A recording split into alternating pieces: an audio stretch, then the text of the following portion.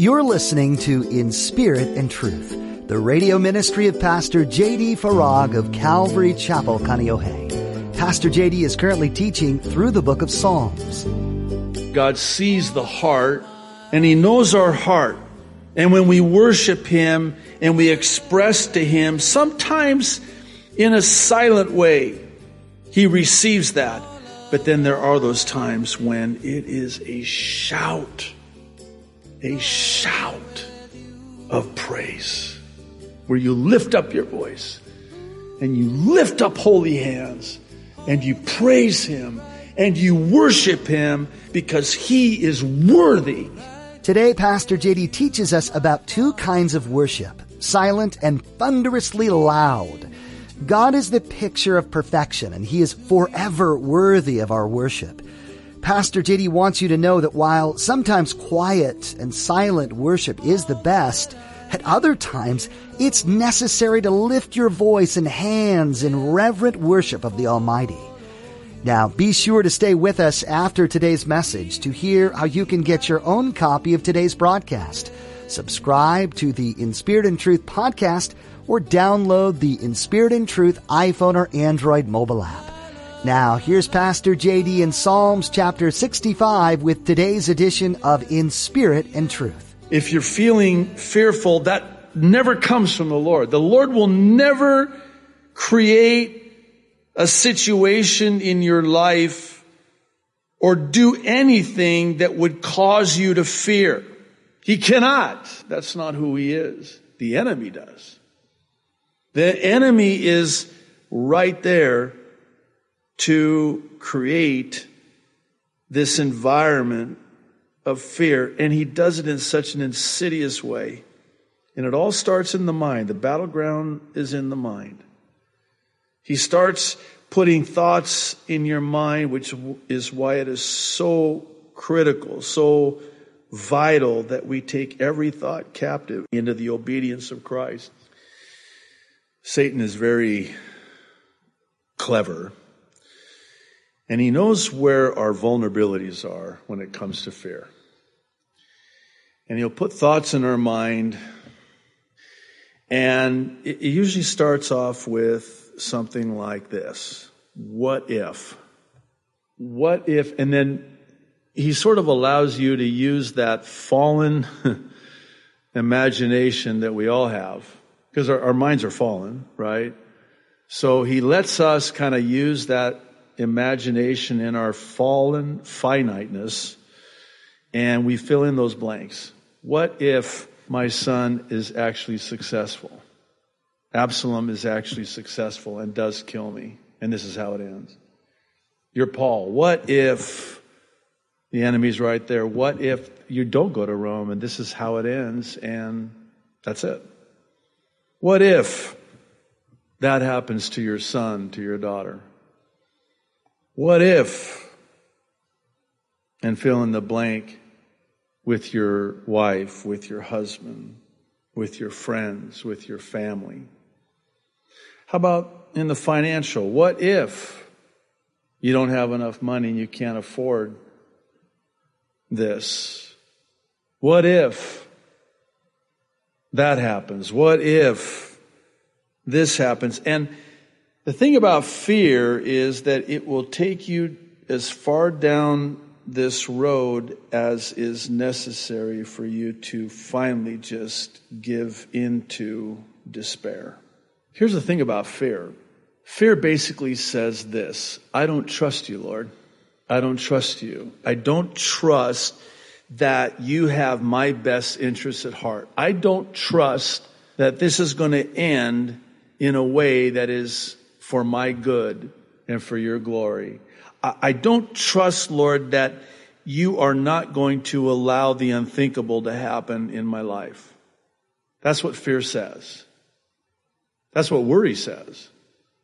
Worry says, I don't trust you, Lord. I don't trust you with my situation. I don't trust you with this financial obligation. I don't trust you with my son's situation, my daughter's, my family situation. Right now, what's going on in my life, everything is just in utter chaos, and it's brought much fear and consternation into my life.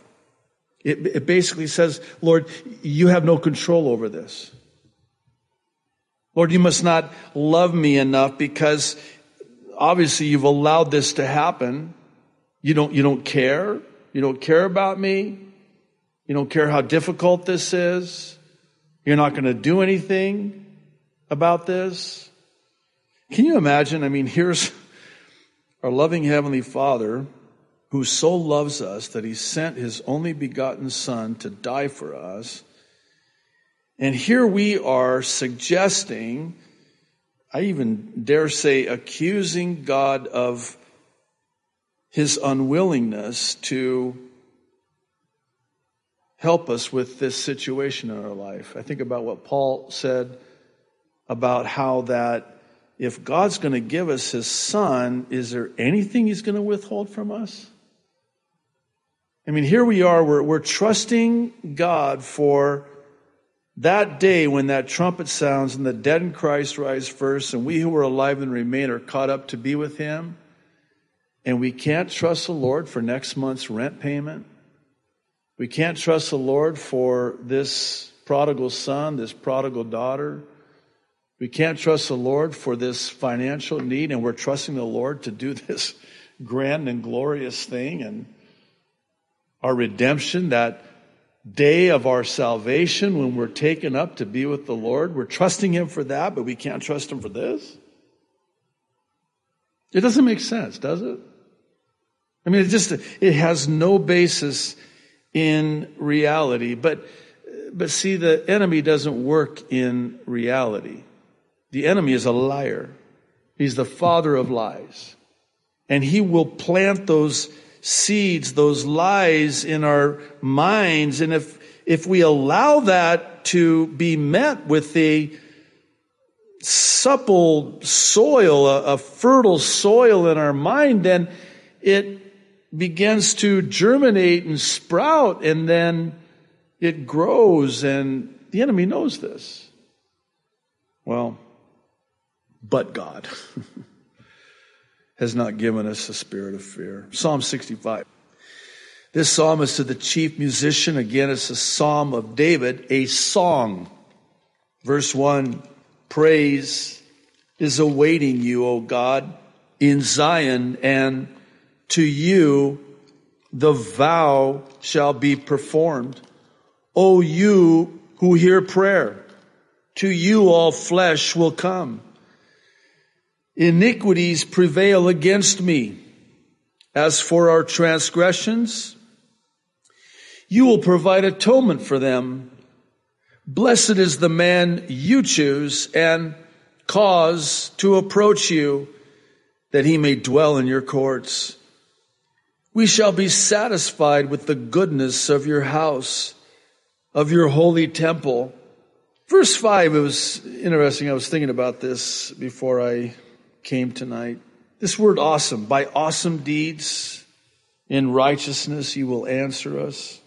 We're going to see this again, but I just wanted to maybe take and tackle it now, if you'll just kind of hear me out. Wouldn't you agree that we've taken this word awesome and we've sort of profaned it in the sense that we've made it common? We've assigned this word that really is a description of our awesome God, and we've brought it down into the arena of the profane. That's awesome. That's awesome. They're awesome. They're awesome? How about this one? You're awesome. I'll never forget, first time, this is back in the 90s, seems like so long ago. And I had this Christian brother, I don't know, I forget what I did or what I said, or I don't know what it was, maybe it was both. And he just looks at me, and it was the first time I'd ever heard anybody say that, and then to have that said to me, it really threw me. And it made me feel really uncomfortable. He said, JD, you're awesome. I'm like, I'm awesome? Wow. Well, thank you very much. I guess I kind of am awesome. And oh my goodness, the Lord was right there going, really? You're awesome now. I thought I was awesome. Well, you're awesome too, God, but we've so overused that word, and in so doing, we have reduced that word and profaned that word. You'll forgive me, but to me, the word awesome is a word that should be reserved only for the Lord our God. He's awesome. And think about the word, the meaning of the word. It means to be in awe. You're in awe of me, you poor, pathetic soul. If you're in awe of me, I need to pray for you. No, to be awesome is someone who you are just in awe of. That's what awesome means. And here David says, by awesome deeds in righteousness, you, speaking of God, will answer us, O God of our salvation. You, and notice it's capitalized, who are the confidence of all the ends of the earth and of the far off seas, who established the mountains by his strength. That's awesome. Being clothed with power. You who still the noise of the seas, the noise of their waves and the tumult of the peoples. That's awesome. I don't do that. I can't do that. God does that. They also who dwell in the farthest parts are afraid of your signs. You make the outgoings of the morning and evening rejoice. You visit the earth and water it. You greatly enrich it. The river of God is full of water. You provide their grain, for so you have prepared it. You, I like the emphasis on you. Speaking of God, you water its ridges, verse 10, abundantly. You settle its furrows. You make it soft with showers. You bless its growth. You crown the year with your goodness, and your paths drip with abundance. They drop on the pastures of the wilderness, and the little hills rejoice on every side. The pastures are clothed with flocks. The valleys also are covered with grain. They shout for joy. They also sing. Now keep in mind, this is a song. This was sung. This is a praise song. This is a worship song that expresses, and it's magnificent in its expression of praise and worship. I don't know if you noticed this or not, but at the beginning of the song, David sort of refers to this silent, even reverent praise. And then by the time he gets to the end of the psalm, after he's declaring the awesome nature of who God is and what God has done, the works of God, and how awesome is he, then he ends the psalm with this exuberant shout of praise. Shout of praise. What do you think we're going to be doing for all eternity? Let me say it this way. In heaven, there's going to be a lot of shouting. There's going to be a lot of shouting of praise to the Lord. Now, there are those times when praise is reverent. Praise and worship is silent. And this is what David is referring to. And to me, it speaks to those times when there is this holy hush of sorts, when it's beyond words. It's just a cry. You know, some, even to their credit, some contemporary worship songs are more like a cry than they are, I think it was Charles Spurgeon who called them liquid prayers, liquid praise. Sometimes the cry, the moan beyond the words is more powerful than the words themselves, because God knows the heart. And instead of a shout of praise, it's more of a silent worship, a silent praise. G. Campbell Morgan of this silent praise said, "It is the true attitude of worship, reverent silence preparing for and issuing in adoring praise. The way into the silence of praise is described. God chooses and God causes to approach. The man so conducted dwells in the courts of God and is satisfied with the goodness of his house." Here's what I'm thinking. Lastly, we'll move on to Psalm 66. The one who knows the silence of praise is also the one who knows the shout of praise. Because from the heart comes the praise. Out of a man's mouth proceeds what is in his heart. And God knows the heart. God sees the heart, and he knows our heart. And when we worship him and we express to him, sometimes in a silent way, he receives that. But then there are those times when it is a shout of praise, where you lift up your voice and you lift up holy hands and you praise him and you worship him because he is worthy. You know what the word worship comes from? Worthship. Worship is worthship. He is worthy of all of our praise. I think of in the book of Revelation, before the throne, worthy, worthy, worthy is the Lamb that was slain. Well, Psalm 66. This is to the chief musician, a psalm. Verse 1, here it is again.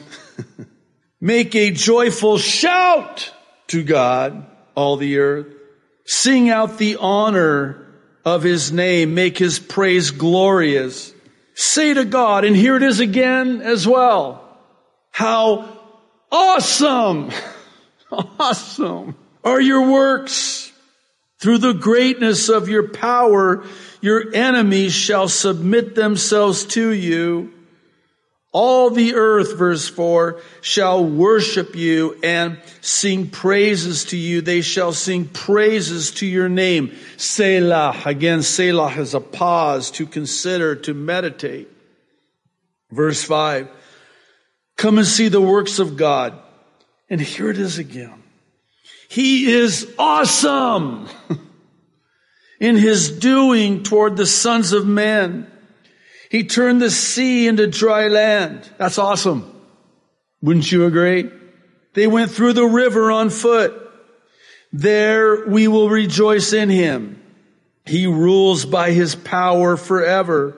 His eyes observe the nations. Do not let the rebellious exalt themselves. Selah. Verse 8, oh, bless our God, you peoples, and make the voice of his praise to be heard. In other words, loud enough where people can hear it. Who keeps our soul, verse 9, among the living and does not allow our feet to be moved. For you, O God, have tested us. You have refined us as silver is refined. You brought us into the net. You laid affliction on our backs. You have caused men to ride over our heads. We went through the fire and through water, but you brought us out to rich fulfillment. I will go into your house with burnt offerings. I will pay you my vows, which my lips, verse 14, have uttered, and my mouth has spoken when I was in trouble. Isn't that interesting? Isn't that when you usually make these commitments to God? God, if you'll get me out of this mess, I promise you, I vow to you that I will, and you can fill in the blanks. I'll tithe extra this week. I'll serve in this area, and I'll do this, and I'll do that, and I'll not do that if you'll just get me out of this. It's always when we're in trouble. Verse 15, I will offer you burnt sacrifices of fat animals with the sweet aroma of rams. I will offer bulls with goats, Selah. Come and hear, verse 16, all you who fear God, and I will declare what he has done for my soul. I cried to him with my mouth, and he was extolled with my tongue. Verse 18 is interesting, and a couple of commentators have some thoughts on it. I'll just share with you my take on it very briefly. He says, if I regard iniquity in my heart, the Lord will not hear. This is sometimes the reason for unanswered prayer. There's willful disobedience in our lives. And it's not that God won't answer the prayer. He wants to answer the prayer, but he cannot answer the prayer because there's iniquity in our heart. We cherish it. We regard it. We love it. So he's saying, if I regard iniquity in my heart, the Lord will not hear. And this is the psalmist's way of saying, search my heart, O Lord, like Isaiah says, and see if there be anything at all that's keeping me from hearing you, knowing you, loving you. And God will. That's a good prayer. That's a prayer God will answer. When you just open yourself up to the Lord and you say, Lord, search my heart. I don't want there to be anything at all in my heart, in my life, that would be a hindrance to my serving you, my knowing you, my loving you, and furthermore, a hindrance to you answering the cry of my heart. But, verse 19, certainly God has heard me. In other words, I did not regard iniquity in my heart, so God did hear me. He has attended to the voice of my prayer. Blessed be God who has not turned away my prayer, nor his mercy from me. I wanted to end with this psalm because I cannot think of a better way to end. It's really a psalm about the Lord's mercy, the Lord's grace, the Lord's deliverance. There are some who debate who the author of this psalm is. Some believe that it was written by King Hezekiah, which would make sense because the psalm seems to reference the Lord delivering the inhabitants of Jerusalem from the Assyrian army. We've talked about this before. Regardless of whether or not it was Hezekiah who wrote it, I think the takeaway is a very powerful one because it speaks to, again, how awesome God is, how merciful God is. He's an awesome God. He's a merciful God. He's a delivering God. And this is what he has done. And this is why he is worthy of all of our praise. There's a lot to learn from the book of Psalms, and we're so glad you've joined us to sift through it all with Pastor J.D. Farag on In Spirit and Truth. The range of emotions expressed in the pages we've been studying give us an accurate and beautiful picture of our Heavenly Father, the almighty and loving creator of the world. Before we end our time with you today, we'd like to share how you can access more of these messages right now. Simply visit inspiritandtruthradio.com and click on Listen to search through our archive of Pastor JD's teachings. You can even take these messages with you on the go with our mobile app.